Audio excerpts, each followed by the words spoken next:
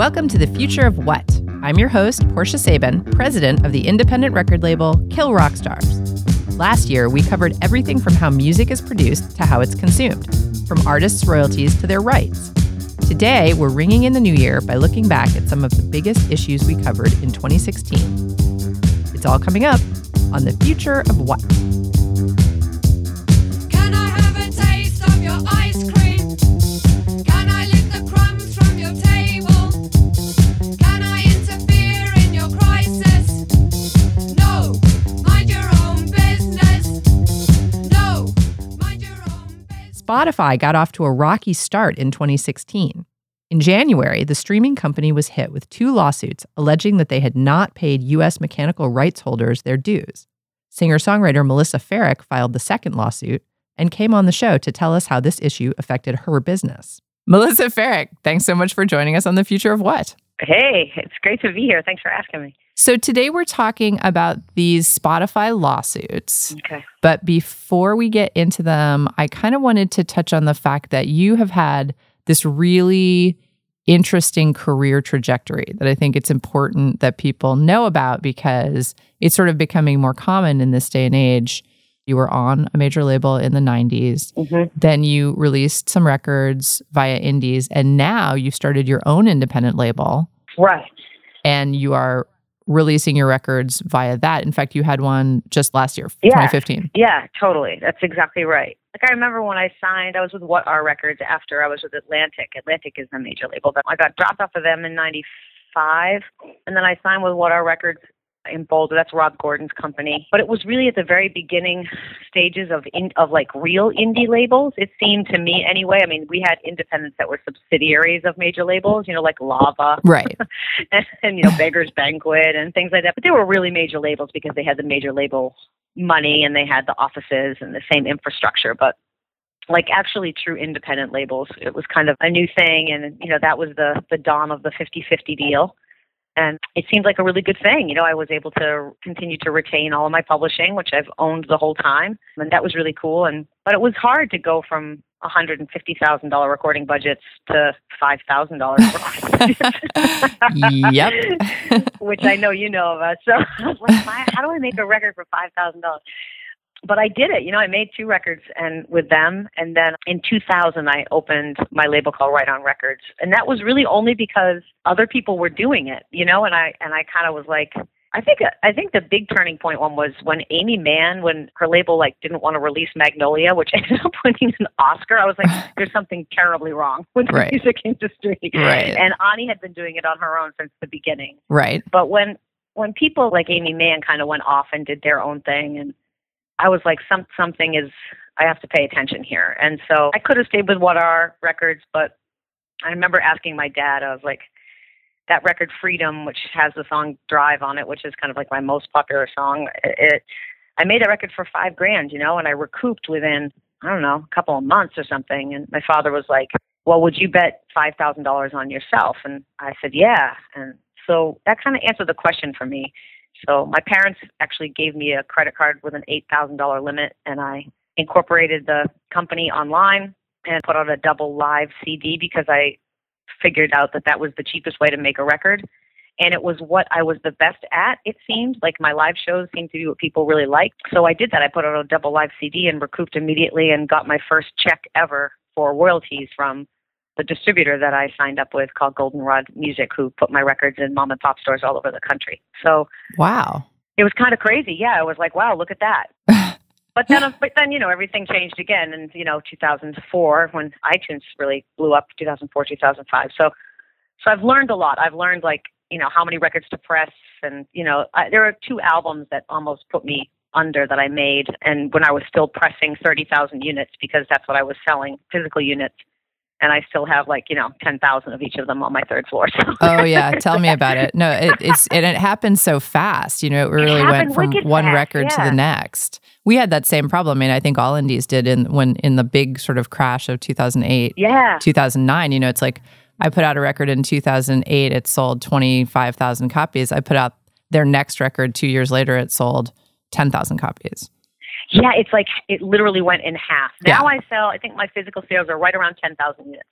But, it takes, which is still really good. Those are physical right. sales, Oh, and yeah. it takes a year to do that, And then maybe in the end, I'll press another 5,000 if it was a popular selling one and just to have on the road with me and stuff. But it's hard. I did vinyl for the first time on this record, and that was really fun, and it felt like a total success. Good. I think I was smart. I only pressed 500 of them, and I did the first 100 as like limited numbered and signed editions. Perfect. That I was able to sell for a higher rate, and those 100 paid for the pressing of all the vinyl. So you and I have the exact learned, same job, basically. Like everything you're saying is just what I do. Yeah, right. Yep, totally. Yeah, but I don't do it for a whole bunch of bands like you do. It's awesome. It's just exhausting and tiring, like all the business stuff, which is hard to find time to write more and like full albums too. Like I wonder, I'm kind of over the full album thing right now. I mean, I ask me in 6 months, push, I'll change my mind. But like, I'm starting to think that I'm just gonna, when I do finally write another song, because I usually don't write for like a year after I put a record out. I don't know what happens. I think I just go into like this business dead zone. But when I write something again, I think I'm just gonna put it out, like put out singles, and then when I compile, a dozen songs, I'll press a certain number for fans and for live shows, and then just kind of move along like that. Seems the most efficient way to do it anyway. That is awesome. And I think this is all really important to hear for our audience because, they need to understand that you're a musician who fully understands the business side. You get it. And you also see where your money's coming from and where it's going. Like, you're spending the money to press 500 vinyl records. Like, exactly how much that cost. And you know what you can make when it comes back. And so this whole Spotify thing matters a lot to someone like you because you actually know where your money's coming from. Yeah. So if you want to give us a little idea of how you got into this whole thing. Yeah, sure, totally. So to try to say it kind of succinctly, what happened and what maybe a lot of your listeners will relate to is, and maybe some won't, but I had a long-standing publishing administration deal since 1995, actually, with Wixon Music Publishing, which is a really reputable and fantastic company that for me, for the ups and downs that I've been through, it meant a lot to me to retain that relationship because it was the only one I had retained. Mm-hmm. I've been through a lot of labels and managers and agents, and that's just the wreckage of my past. You know what I mean? Like, that's just me trying to fix, like a record doesn't work, it's the agent, so I fire them. It took me a long time to learn that it's not anybody's fault. Right. But anyway, so my relationship with, having my publishing administered by this internationally recognized administration company felt good to me. It made me feel protected and blah-de-blah. And so I had made 2 albums with a company called Empress Records, which is a label based in New York. And unbeknownst to me, they didn't pay me any mechanical royalties, and they uploaded one of my entire albums without my permission and therefore without Randall's permission on one of these kind of like places where, like, for instance, one of my songs ended up on Breaking Amish without me even knowing that was like a possibility of that someone could do, and they just took it for free. It's like a warehouse where you can put music up. Do you know what I'm talking about? Like sure. The master. Yeah. So the label owns the master, but I own the publishing, but they didn't ask me, and they put it up anyway. And it was, it was not, I don't think it was intentional. I don't think it was like willful on their part. They just did it thinking that it was okay to do, and it wasn't. And I lost my administration deal with Randall. And that really hurt. It was like something I had held on to. And so that really hurt my feelings and concerned me because I had never administered my own publishing. Right. So that's how the Spotify thing started. So what happened was I was informed officially by Wixon that they were going to be letting me go. I got this letter of departure, and then we will continue to collect through October of 2015. But as of October 2014, you are no longer with Wixon Music Publishing. So basically in January of 2015, I started going through my catalog and getting my registered copyright numbers, my registration numbers from the Library of Congress, getting my ISRC codes. I created this Excel sheet that was like alphabetized. I'm a total Virgo about this kind of stuff. And it was like really, really helped me feel like I was getting organized to learn how to administer my publishing. Because I thought, well, this can't be like you don't need a PhD to do this. There's got to be a way to learn how to do this. So I started teaching myself. And of course, we have streaming royalties now that we have to, make sure that we're getting our streaming royalties. So I knew about TuneCore, and I also knew about this other company called A2IM, which I had heard students at Berkeley tell me about, actually. So I had known about TuneCore already, so I thought I would check into this other company, A2IM, just to see like what the difference was and which one I liked better. And this dude, Jeff Price, called me And I really just liked him. That's, a lot of this business is about whether or not, I want to work with people I like. I want to work with people that I want to go to a cookout with. I liked the guy. I liked his energy. And so I sent him my whole catalog, and I said, I'm looking at these Wixen checks, and I'm looking at these, they're like 36 pages, it lists every song, and I see Xbox, and I see Pandora, but I don't see Spotify anywhere, like nowhere. And so he was like, well, let me take a look at it. And he looked it over, and he was like, Melissa, they're playing all of your music without any mechanical licenses. No one's gotten a license to play this music over at Spotify. This is complete infringement on your copyright. So that completely blew me away. I was shocked. I was really shocked because my assumption was that they had gotten one through Wixen. Of course. That they had reached out to Wixen and retained a license and that everything was okay. So I emailed Spotify and the Harry Fox agency. And actually, just one little side note about this. In this 2015 January through whatever, it was actually before that, 2 years before that, I tried to see if I could sign up with the Harry Fox agency so that all of my songs would be in there just in case someone wanted to cover one of my songs, like one of these fluke things. Mm-hmm. And what's unfortunate and a total irony is that, because Harry Fox agency is Spotify now, they're together, and their claim is that they can't find the artists. That's why they haven't gotten the licenses. But I tried to sign up with Harry Fox agency, and they don't allow independent publishers to have accounts. Well, there you go. So it just doesn't make any sense. So I emailed them and I said, hi, my name's Melissa Ferrick. I have these albums out. I was with Randall Wixen. I'm getting my house in order. Could you please send me your notices of intent or copies of your licenses for my material? Thanks so much. And a guy from Harry Fox wrote me back, hi, Lisa. Oh, my God. My name. Yeah, totally. Hi, Lisa. Yeah, I'm like, my name's not Lisa, but that's okay. And basically just said, Randall Wixen never licensed any of your catalog with us, which basically informed me that they have no licenses and that they seem to think that it's the publishing administrator's job to give them licenses without them asking, which is completely not true. So, wow. Yeah. And I've learned a lot, so this law firm, Gradstein Marzano, Henry Gradstein is the lawyer that's bringing this case to court, and it's a class action lawsuit. And I had a conversation with him, and he asked me if I would be willing to be the lead plaintiff. All that means is that I'm the lead plaintiff and that I stand up for the class, and the class will be thousands and thousands and thousands of independent writers, and that I stand up and try to get us compensated fairly for the willful infringement that Spotify has been doing for almost 4 years now. So right. And just so our listeners are completely crystal clear, the deal with getting mechanical licenses, that's incumbent upon the service. Like when a new service is born into the world, a new technology service, and they want to use music that's owned by people, they need to go and get licenses to use that music. And they need to get a master side license. So that would be either the label or the artist, depending on who owns the master side. And they need to get a mechanical or songwriter or publishing license, which is generally owned by publishing companies like your former publishing administration company. Right. Or it's owned by artists. Right. And what basically has happened is that Spotify just didn't do that. That's what's being alleged here. They just didn't do it, and they willfully didn't do it. Right. And they figured, oh, we'll pay later when people catch us. But what they ended up doing is then playing your music however many, allowing your music to be uploaded onto the server so that people can stream it however many gazillions of times. Right. Then they say, oh, well, we didn't pay you because we couldn't find the publisher. They don't have Google over there. Right. And I think that what's at the heart of this too, is like the estimate is that around 20% of all of the content on Spotify is unlicensed. And that's, this is a company that is now estimated to be worth $8 billion.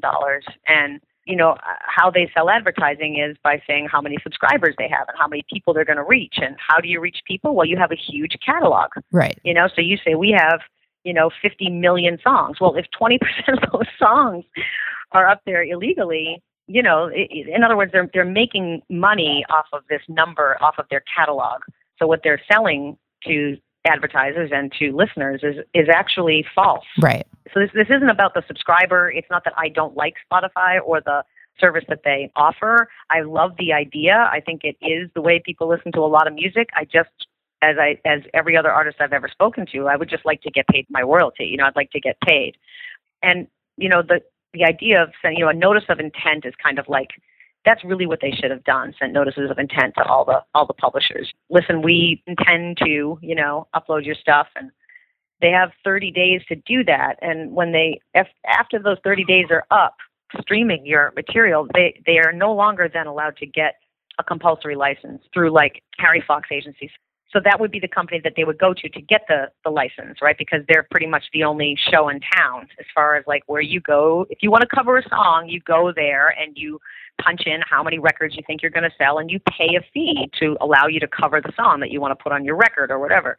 It would be the same thing. And the problem is that since the Harry Fox agency doesn't allow independent publishers to put their catalog up there, they're saying that there's no way to find us or to send a notice of intent. So even if they had sent a notice of intent, they didn't get a compulsory license. Now it's been more than 30 days. So now legally it's Spotify's job. They have to now get direct licenses from the publishers. They can't go through a third party.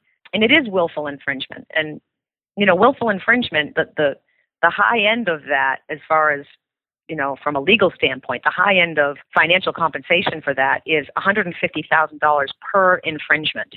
And there's 125 of my songs that have been streamed on Spotify with willful infringement. Wow. So that is an enormous amount of money. Right. I'm never going to get that kind of money, and neither are you or any of you. None of us are going to get that. Whoever has.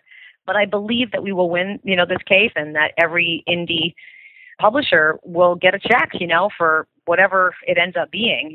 200 million is set at, they think that there's 1 million songs, so that's $200 a song.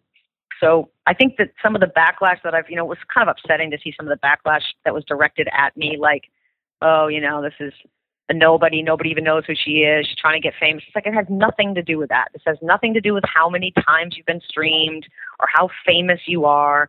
This is about, my copyright, that I went through the process of legally copywriting my song at the Library of Congress and getting a registration number and getting ISRC code, registering it with my PRO, and all this work that I do, is supposed to protect me. And just like it protects the top pop writer on the charts right now, and the law, is upheld for both of us equally. Right. One person doesn't get more money just because they're more popular. It's not about that. It's actually very American, and it is. It's a right that we all have. You invent something, you should be allowed to protect that invention. And if someone steals it from you or uses it without you agreeing, then you should be compensated for that. Yeah, totally. Well, Melissa Ferrick, it's been such a pleasure to talk to you. Thanks so much for joining us on The Future of What? Thanks, Portia. My pleasure. I heard some secrets in the wind. They showed me where I could begin. They told me to write up all my wrongs and showed me where my empathy belongs. I feel it. I see it. I know it's high in the willow tree. I know you.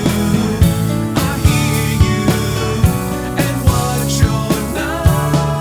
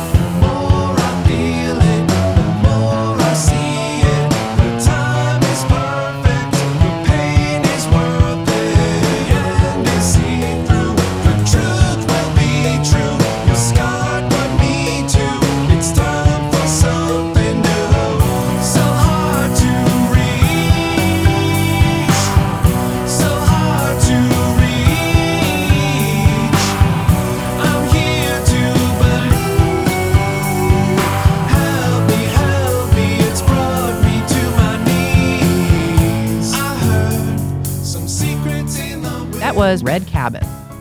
You're listening to The Future of What? If you're enjoying this program, like us on Facebook and become a subscriber on iTunes. In the spring of 2016, hundreds of artists called on Congress to reform the Digital Millennium Copyright Act, or DMCA, arguing that it is obsolete and harmful to creators. Richard Burgess, CEO of A2IM, the American Association of Independent Music, gave us the details. I am speaking today to Richard Burgess, the president of A2IM, which is the Independent Label Trade Association in the United States. Richard, welcome to The Future of What? Thank you so much, Portia. It's nice to be here. So let's start with just a little teeny overview of what an independent label trade association is, just so the listeners know who you represent. An independent trade association obviously is a trade association that represents various different trade organizations. And in our case, we represent primarily record labels, but we also represent other associated organizations as well. But independent record labels form voting membership, and we are 34.4% of the United States market share of the music industry. Which I think is the largest share, is it not? It's bigger than Universal Music, which would be the second largest share, yes. So combined, the independent sector is bigger than any other label. And can you name some of the independent labels that are members of A2IM? Well, we have this label called Kill Rock Stars, based in Portland, Oregon, run by somebody strangely named the same as you. Ah, weird. We have Concord, we have Beggar's Banquet, we have Dirty Bird, Razor and Tie, so many labels. We have 391 labels altogether. So, and then we have nearly 200 associate members as well. So Big Machine's another good one. I'm naming the big ones largely here with artists like Taylor Swift, and obviously Beggars will excel in the UK has Adele. So independent labels are not necessarily small, and they're not necessarily kind of not mainstream either. They can be extremely mainstream, and of course they can also be extremely non-mainstream. One of the things I always like to say about independent labels that I think is important when you think about it for a second is that American musical and cultural, the musical and cultural landscape in America would look very different if it wasn't for independent labels. And you can think about this by going back to, say, the 40s and 50s, and you think about labels like Atlantic and Motown, Blue Note, Sun. You know, these were all independent labels once. Now, most of them are part of the major label system because they were bought up eventually. But if you imagine what American music would sound like without those labels, there wouldn't be any soul music, there would be certain kinds of jazz wouldn't exist. And you can go back even further to the beginning of the 20th century. Labels like OK and Jeanette were responsible for recording the first, blues music, the first hillbilly music, as it was called back then. All kinds of vernacular musics that wouldn't have been captured because the majors weren't so interested in that music. So I think independent labels are a really important part of the American musical and cultural landscape. I would agree. So we have asked you here today to talk about a letter that has been sent to Congress, and it regards the DMCA, and it regards Section 512 of the DMCA specifically. And what I would like you to do for our listeners is explain briefly what the DMCA does and what Section 512 does in particular. The DMCA was the Digital Millennium Copyright Act, and it was written in the latter half of the 90s and enacted in 1998. And I want to preface this by saying I'm not an attorney, but I was actually there when the DMCA was being written. And the idea was to provide a framework for artists, musicians, and labels to get paid from the performance of recordings on digital radio, as it were, web radio. At the time, it was just evolving. And as you probably know, in the US, we're one of very, very few countries in the world that doesn't have a performance right on terrestrial radio. So the other countries that don't have it are North Korea, China, and Iran. So that's been a real loss for musicians in this country over the past nearly 100 years. Radio started up in 1920, and American musicians and artists and labels have never gotten paid when the sound recordings are played on radio. Now, the writers get paid, the people who wrote the song. So just to put this in perspective, if you hear Aretha Franklin's Respect, for instance, on FM radio, Aretha Franklin doesn't get paid for that. Otis Redding does because he wrote the song. And you think about people like Frank Sinatra. I mean, he wrote most of his stuff. I don't know if he wrote any of his stuff. And so he didn't get paid for all that airplay that he got, but the writers did. So as we were moving into the advent of digital radio, web radio, some very smart people in Washington, D.C. got together and said, okay, we've got to fix this. So they were able to fix it for web radio, and that's what the Digital Millennium Copyright Act was all about. And there was a beautiful provision in there for artists, which said that not only would the label and the artist and the musicians and the background singers get paid, but the artists would get paid directly. So the money would not go back to the label and then be sort of offset against any balance that was held against that artist, for any unrecouped costs. So it immediately meant that from an artist's perspective, when you get airplay on digital radio, you receive 50%. It was actually 45% because 2.5% goes to the background musicians through the AFM and 2.5% goes to the singers through SAG-AFTRA. But nonetheless, the performers, the creative entities, as it were, get a total of 50% of the royalties from that airplay. Now, what the Section 512 notice and takedown or safe harbor provision was designed to do was to prevent any kind of accidental posting of something that the person who posted it didn't own the copyright for, so an unlicensed posting, if you were, prevent that from causing problems for, at the time, ISPs like AOL and so on. This was 1998. It was a period of dial-up. There was no broadband really to speak of, certainly wasn't widespread. And we certainly hadn't got into the era of YouTube and user-generated content video and all those kinds of things. So it seemed like a pretty reasonable thing at first, and it was. So if somebody accidentally or even deliberately posts a video or an audio piece or anything that they don't own the copyright for, all the copyright holder has to do is send a notice to that entity, whatever it is, that ISP or whatever it is that has it hosted online, and there's a process by which they take it down. And then if for some reason somebody requests that something should be taken down, but they do that erroneously, maybe maliciously, then the person who owns the copyright or the uploader can then send a counter notice to say, no, actually, I really do own the copyright to this. I do control this copyright, and you should put it back up, and it gets put back up. Now, that sounds all fine and reasonable, but what has happened is, since we've had user-generated content and all the various sort of explosive growth of the internet utilizing broadband, in 1 month, you get in excess of 6 million takedown notices get sent, which is obviously unmanageable. So, it's being described as a whack-a-mole process. And largely it's because the notice and takedown process is written in such a way that it can easily be used to hide behind. And so what will happen is someone will find an unlicensed use of one of their copyrights, and they'll send a notice to say, take it down through this process. The service might take it down, but it can pop back up again 4 or 5 minutes later or even seconds later. And there are organizations who, we can only refer to as bad actors that specialize in doing this. They specialize in just kind of, they'll just come up with another URL and post it. And there's no notice and stay down or capability here. And that's what we really want. We want it so that if you own something, you say to a service or several services, I own this thing and you should take it down, then that thing, that copyright should never go back up again. There's no reason to. If you own that copyright, you own it in every instance. It's not just like, well, you should take it down in this instance, in this instance, in this instance, in this instance. And, try counting to 6,500,000 in a period of a day and you'd have difficulty. We'll try sending that many notices. Independent labels, independent filmmakers are reporting having to send as many as 50,000 notices. And there's another problem too, which is that the way the law is written, it does say that the service needs to take the unlicensed copyright down expeditiously. And, one of the biggest services claims they take things down on average between 6 hours.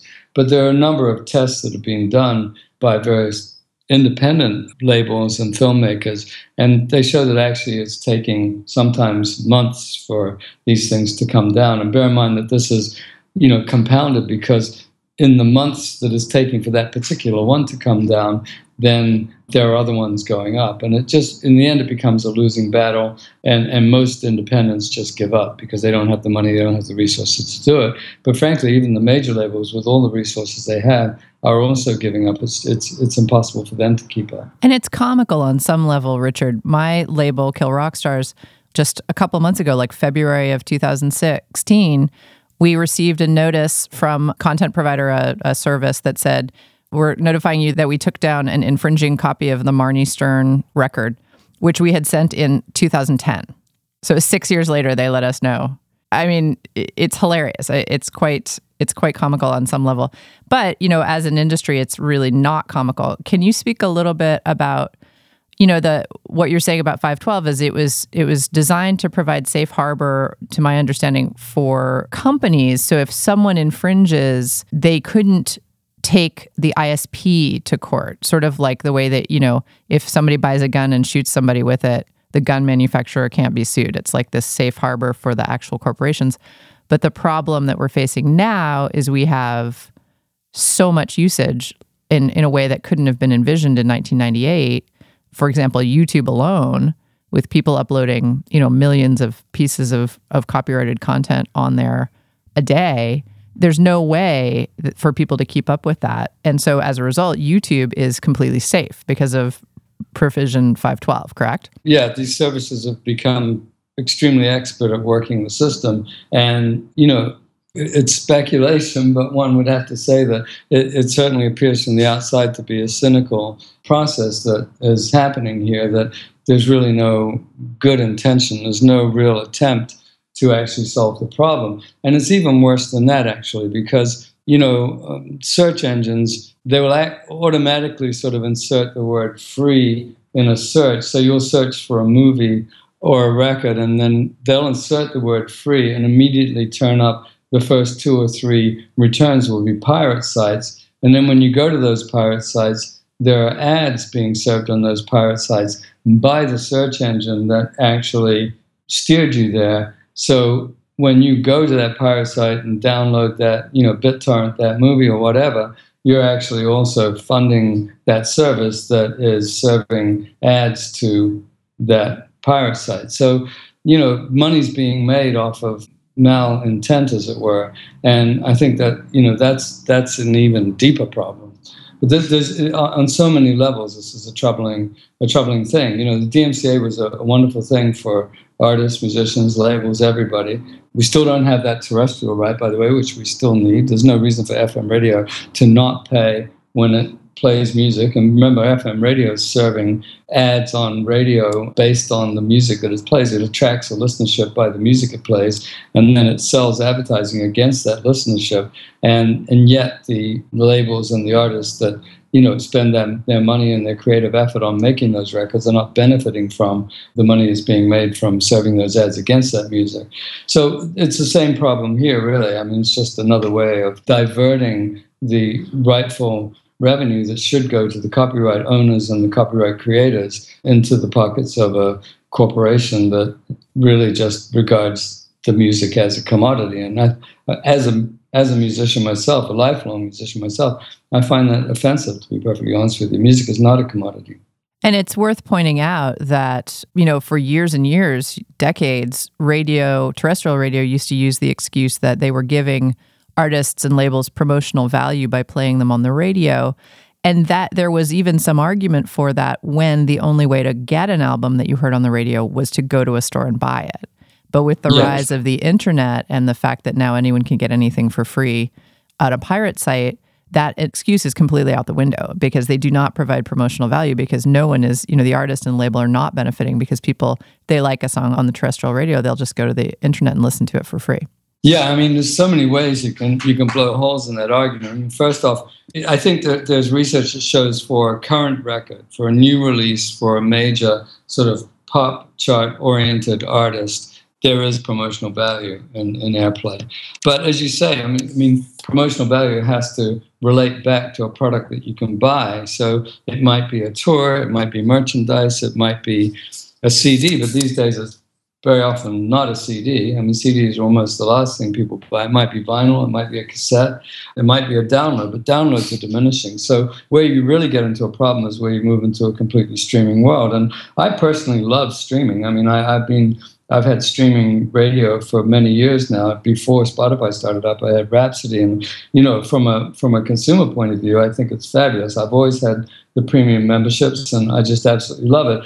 And I think the value proposition for musicians, artists, labels could be a good one as long as the revenues are divided fairly, which I think it's arguable that they're not at this point. But where it really becomes a problem is where you've got YouTube, for instance, which is, I think, the biggest streaming platform. It's certainly where younger consumers go to find their music. And if somebody streams something on there, what is that? A promotional use for what? I mean, it's promotion so that you can go back and stream it again. Well, then there's no product in the end. I mean, then it comes down to, can you attract somebody to go to a gig, or can you sell a T-shirt to somebody or something else? So it's kind of, I would liken it to sort of Mercedes-Benz giving away their cars and trying to sell, necklaces and T-shirts and things. I mean, it's not really a good business model, I wouldn't think. They give away the car, but they'll sell you an air freshener.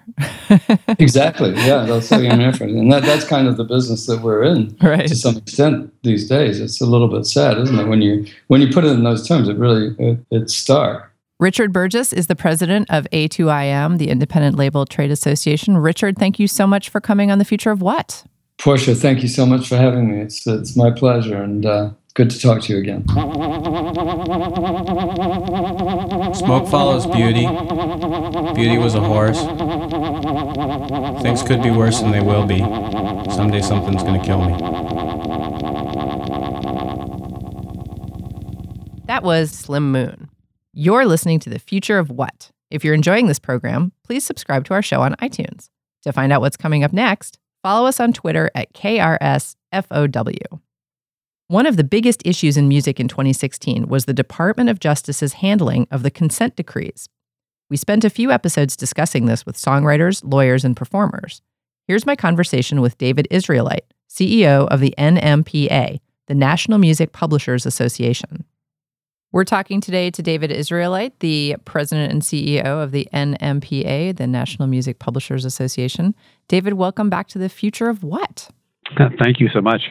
I'm always so glad to have you on because you do a great job of clearly explaining these very complicated issues that we keep having to talk about for some reason. And this one's a doozy. This is quite a big one.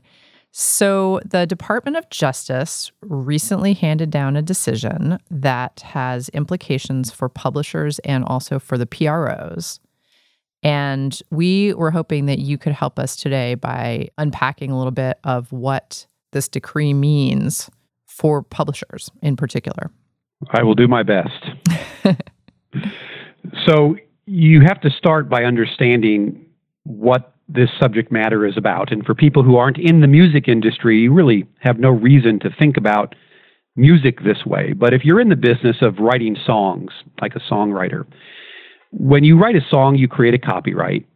And there are many different ways that you then make money through that copyright. One of the ways, in fact, the most important way, is known as a public performance. It basically means when your song is transmitted to the public in a public way. So the thing that's the most obvious that comes to mind would be radio, AM/FM radio. But it also involves things like a television signal or a bar or restaurant that plays music. All of these things are types of public performances. And as a creator of that copyright, as a songwriter, that copyright is not regulated by law. It is a free market right where you have a right to negotiate the value of it, and the person that wants to use it has to license it from you and pay for it. But over time, there evolved a method for licensing these songs, and mostly it's done through two organizations. One is called ASCAP, and the other is called BMI. And what ASCAP and BMI do is they're companies, and they're in the business of representing songwriters and music publishers, and they, between the two of them, have probably over 90% of the market. They have two competitors. One's called CSAC, the other's called GMR. And those two competitors are in a different place, as we'll get to in just a minute. But if you're ASCAP and BMI, you're in the business of licensing hundreds of thousands of songs and then collecting the money for those songs and distributing the money to the right songwriters and music publishers. And you have to go back to 1941 where this story starts. Because in 1941, the government thought that ASCAP and BMI had gotten too large, that they had too much market concentration. and that under the antitrust laws, they had to be regulated because they were too big. And so in 1941, ASCAP and BMI both signed what are known as consent decrees with the Justice Department. What a consent decree does is basically say, we're going to allow you to keep operating with your market size, but you're going to agree to do it under certain rules. And what ASCAP and BMI basically agreed to is that while signing these consent decrees, the way that they would operate in the future was that if anyone wanted to use the music that they represented, all they had to do was ask. And then, if they couldn't agree on a price, they would go to a federal judge in the Southern District of New York, and that judge, after holding a trial, would set the price.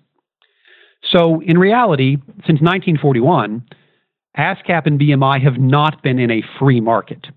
They've been operating effectively with a compulsory license. They can't say no if someone wants to use the music they represent. And if they don't agree on a price, the resolution is not to walk away. The resolution is the person still gets to use their music. The price just gets set by a federal judge.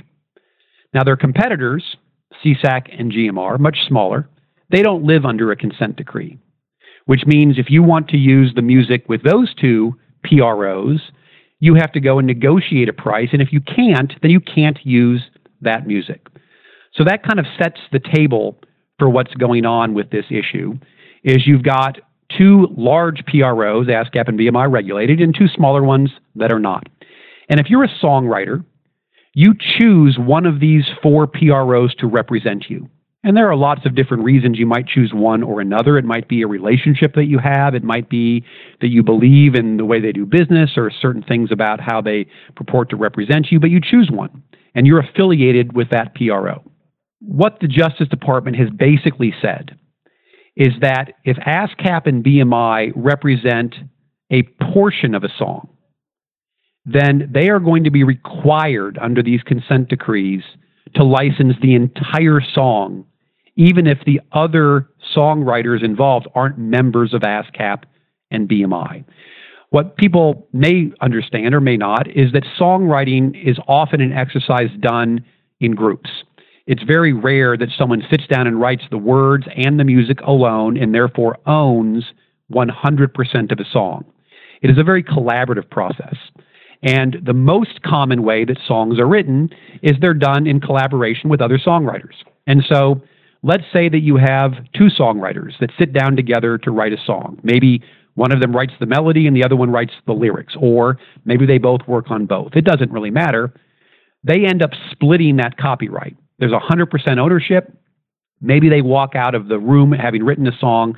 One owns 50%, the other owns 50%. Well, if one of those songwriters is an ASCAP songwriter, and if the other one is, say, a CSAC songwriter, the way that the world has always worked is that if a licensee, like, say, a radio station, wants to use that song, they would go to ASCAP for the piece that ASCAP represents, and they would go to CSAC for the piece that CSAC represents. But under this new ruling, all they would have to do is go to ASCAP, because ASCAP would be required to give the person who wants to use the song the authority to use all of the song, and the person using it might only have to pay just ASCAP, which means if you're that songwriter that co-wrote the song and belonged to CSAC, your rights have just been taken away by the U.S. government. Now, this is a really complicated subject, and I've done my best to just kind of boil it down to the very high-level issue involved and give you a simple example. But basically what we're talking about is the government has decided that in its regulation of these two private companies, ASCAP and BMI, they were going to impose a rule that extends so far beyond any reasonable limitation of trying to regulate a monopoly that what they have effectively done is, through the power of antitrust career lawyers in the Justice Department, tried to regulate an entire industry where the law doesn't regulate that industry. And the property rights of the people who write the songs have just been implicated by this action by the Justice Department's Antitrust Division. That's, in very basic terms, what we're talking about. Yes, and that was an excellent job. Thank you. I'm sure that everyone had no trouble following that because it was very clear. What I think of immediately is I think back to the days when I was a songwriter and I was in a band, and there were 3 of us in a band, and we all actually happened to belong to different PROs just because that's how it had happened over time, and that is the truth. That's the reality of people's lives. You start out, you sign up with a PRO, and then maybe 20 years later, you're still in the business. You're not going to have changed your affiliation. So, you may end up in this situation where you have lots of songwriters with different PRO affiliations. So what they're basically saying is, let's say now my guitar player and I, we don't speak anymore. We're not friends anymore. If she's a member of ASCAP and I'm not, has now got the right to license any of our music anywhere that she wants to without ever getting consent from me. Is that correct? Yes, and it's even worse because if she's a member of ASCAP or BMI, because of those consent decrees, there's no choice involved. They can't say no, which means that if one of the songwriters happens to belong to an ASCAP or BMI, then anyone that wants to use the song automatically gets the rights to the entire song, whether any of the writers wanted that to happen or not. Maybe a good analogy would be this. Imagine a workplace situation where you're part of a team, and maybe 3 of you are working on a project together. And you all have your own bank accounts, different banks, and your employer deposits your paycheck, direct deposit into your own bank. What if all of a sudden your employer said, you know what, I'm only going to pay one of the employees for all of the work. I'm going to deposit all of the money in that employee's bank account, and it'll just have to work out how the other 2 employees get their paycheck. Right. That's kind of what's going on. Right. Right. And if that wasn't bad enough, there's another part to this ruling, correct? There is the no partial withdraw part of this little decision. Can you explain that to us? Sure. So back in 1941, the reason why ASCAP and BMI were put under consent decrees is because at the time, the government believed there was too much market concentration in these 2 companies when they were negotiating the rights against what was a brand new industry in the United States, the broadcast industry. If you can think back that far, the fledgling broadcast industry needed protection against songwriters and music publishers who were together in these 2 companies. Irony. Those consent decrees have never gone away. They never expire. And so you fast forward to today, and the result of the consent decrees is that there are giant companies like Google, like Apple, like Amazon, who are getting protection against songwriters. And so very reasonably, the people who own these songs said, well, maybe we don't need to license a giant company like a Google or a YouTube through this old system of ASCAP and BMI. Maybe it would be easiest if we just licensed the songs that we have directly to Google. And we did so outside of a consent decree, which means we could negotiate for the value of our songs in a free market. And if we didn't like the price they were offering, we could say no. But maybe those same songs, we are very happy to let ASCAP and BMI continue to represent for things like every bar and restaurant in the entire country. Because maybe it's not feasible that as a company you would go around and get a license from every single public venue in the country. It makes more sense to collect together, maybe in a monopoly, and have that process regulated by the government. And so what many music publishers wanted to do is withdraw their catalogs from ASCAP and BMI for limited purposes, mainly for the new giant digital music companies, because they felt that the consent decree process was devaluing their songs. That instead of getting to negotiate the value in a free market like any other property owner would get to do, they were being told by a single federal judge how much it was worth, and the value was significantly under what they thought was fair.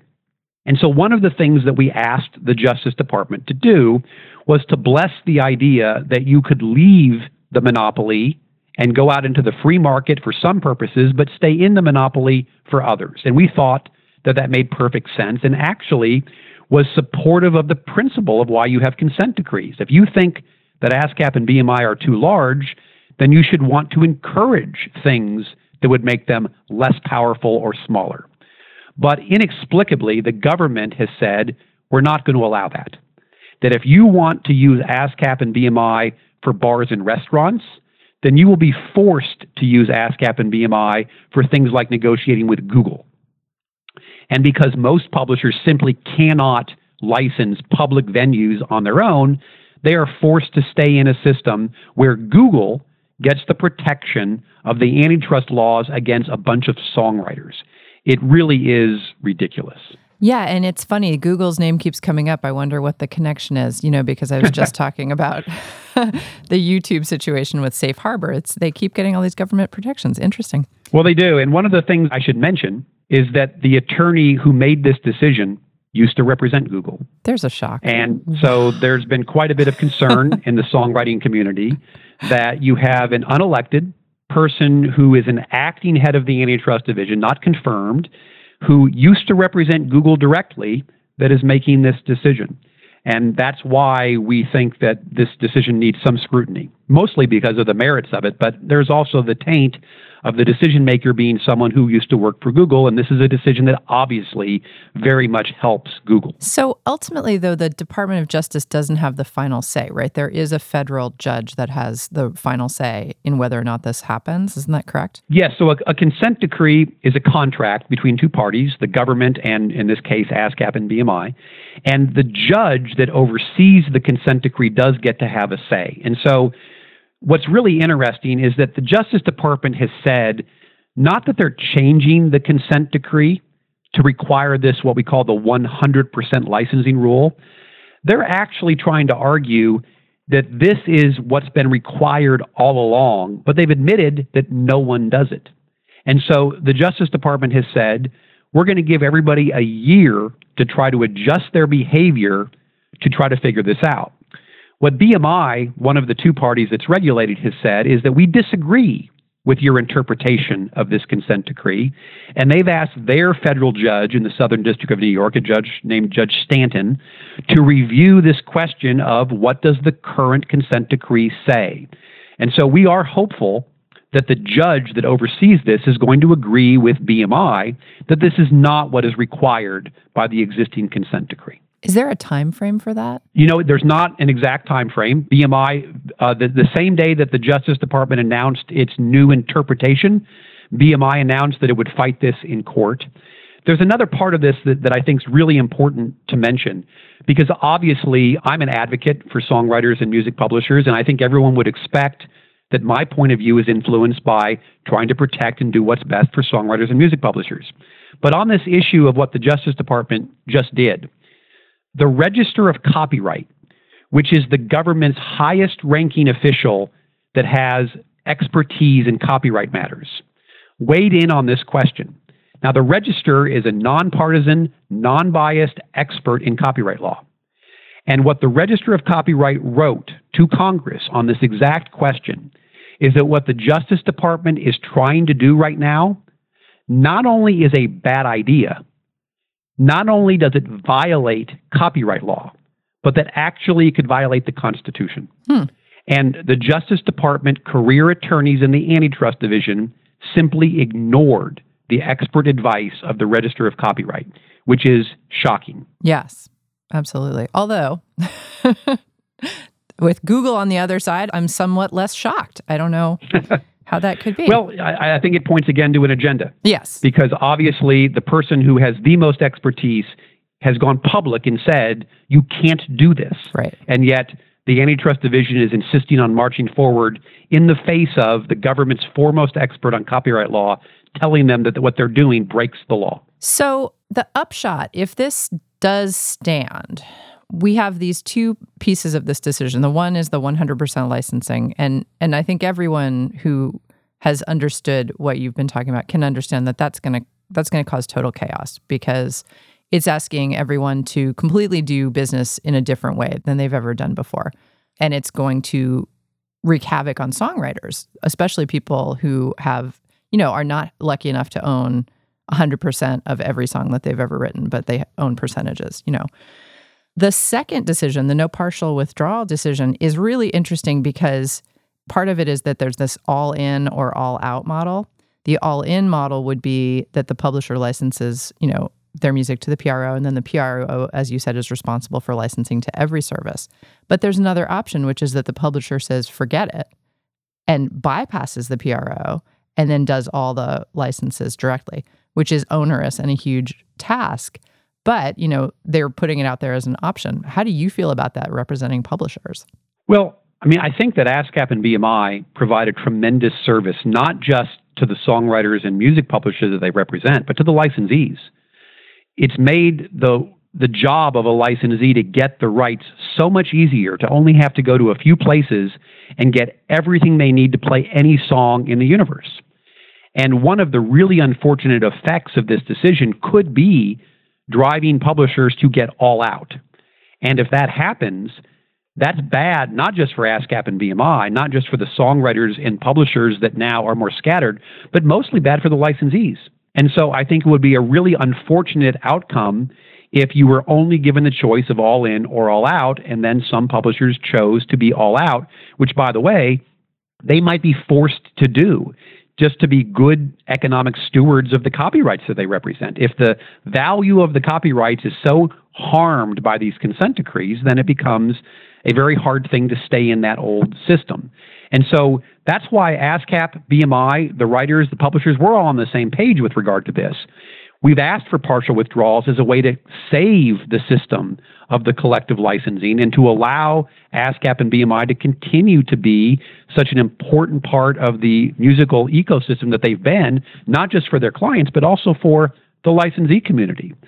I don't think anyone thinks it's a good idea to have more scattered licensing, but I think everyone agrees that the most important part of this is the value of the songs, not the ease with which we license them. The licensing is a secondary concern. Protecting the value of the creation is really a primary concern, and that's what's so important about this issue, is that a marketplace will price the songs appropriately. We'll accept whatever the market bears in terms of the value of the songs. But when you have this artificial system with a judge setting the price, it really has devalued the songs in a way that's been so harmful to the creative community, to songwriters, and to music publishers. When we met with the Justice Department, I was with a great songwriter named Lee Thomas Miller, who also happens to be the chairman of the board of the Nashville Songwriters Association. And he told the Justice Department that if this rule goes into effect, he won't be able to write with other writers that don't belong to his same PRO, because creators won't want to risk their money getting sucked up into a different institution where they might not see it. And just the effect on the creative process of telling songwriters that they somehow have to stay within their own tribe and not be able to collaborate and work with other creative people is just an unforgivable sin by the Justice Department. Absolutely. I love the idea, though, of people walking around with little signs on their lapels, ASCAP, BMI. Hi, nope, can't work with you, sorry. Using my old analogy, it would be like telling people in a workplace that you must wear a badge of which bank you use, right? And you can only then collaborate within your company of people that belong to the same bank. Right. That's how ridiculous this is. Well, David, you've done a great job, as usual, explaining it for us. I thank you very much for being with us again on The Future of What. I sure appreciate it, Portia. Check back with us this year for more on these and other developing issues in the music industry. Do you have predictions about the year ahead in music? Let us know on Twitter at KRSFOW. And that's our show. The music we played today was used by permission. You heard Red Cabin, Slim Moon, and of course, our theme song, Mind Your Own Business by the Delta 5. Subscribe to our podcast on iTunes. For more info on our shows, check out our website at killrockstars.com/thefutureofwhat. Our program was engineered by Brent Asbury at Beta Petrol and is produced by Will Watts and Anna McLean. I'm Portia Sabin, president of Kill Rockstars. See you next week. Can I have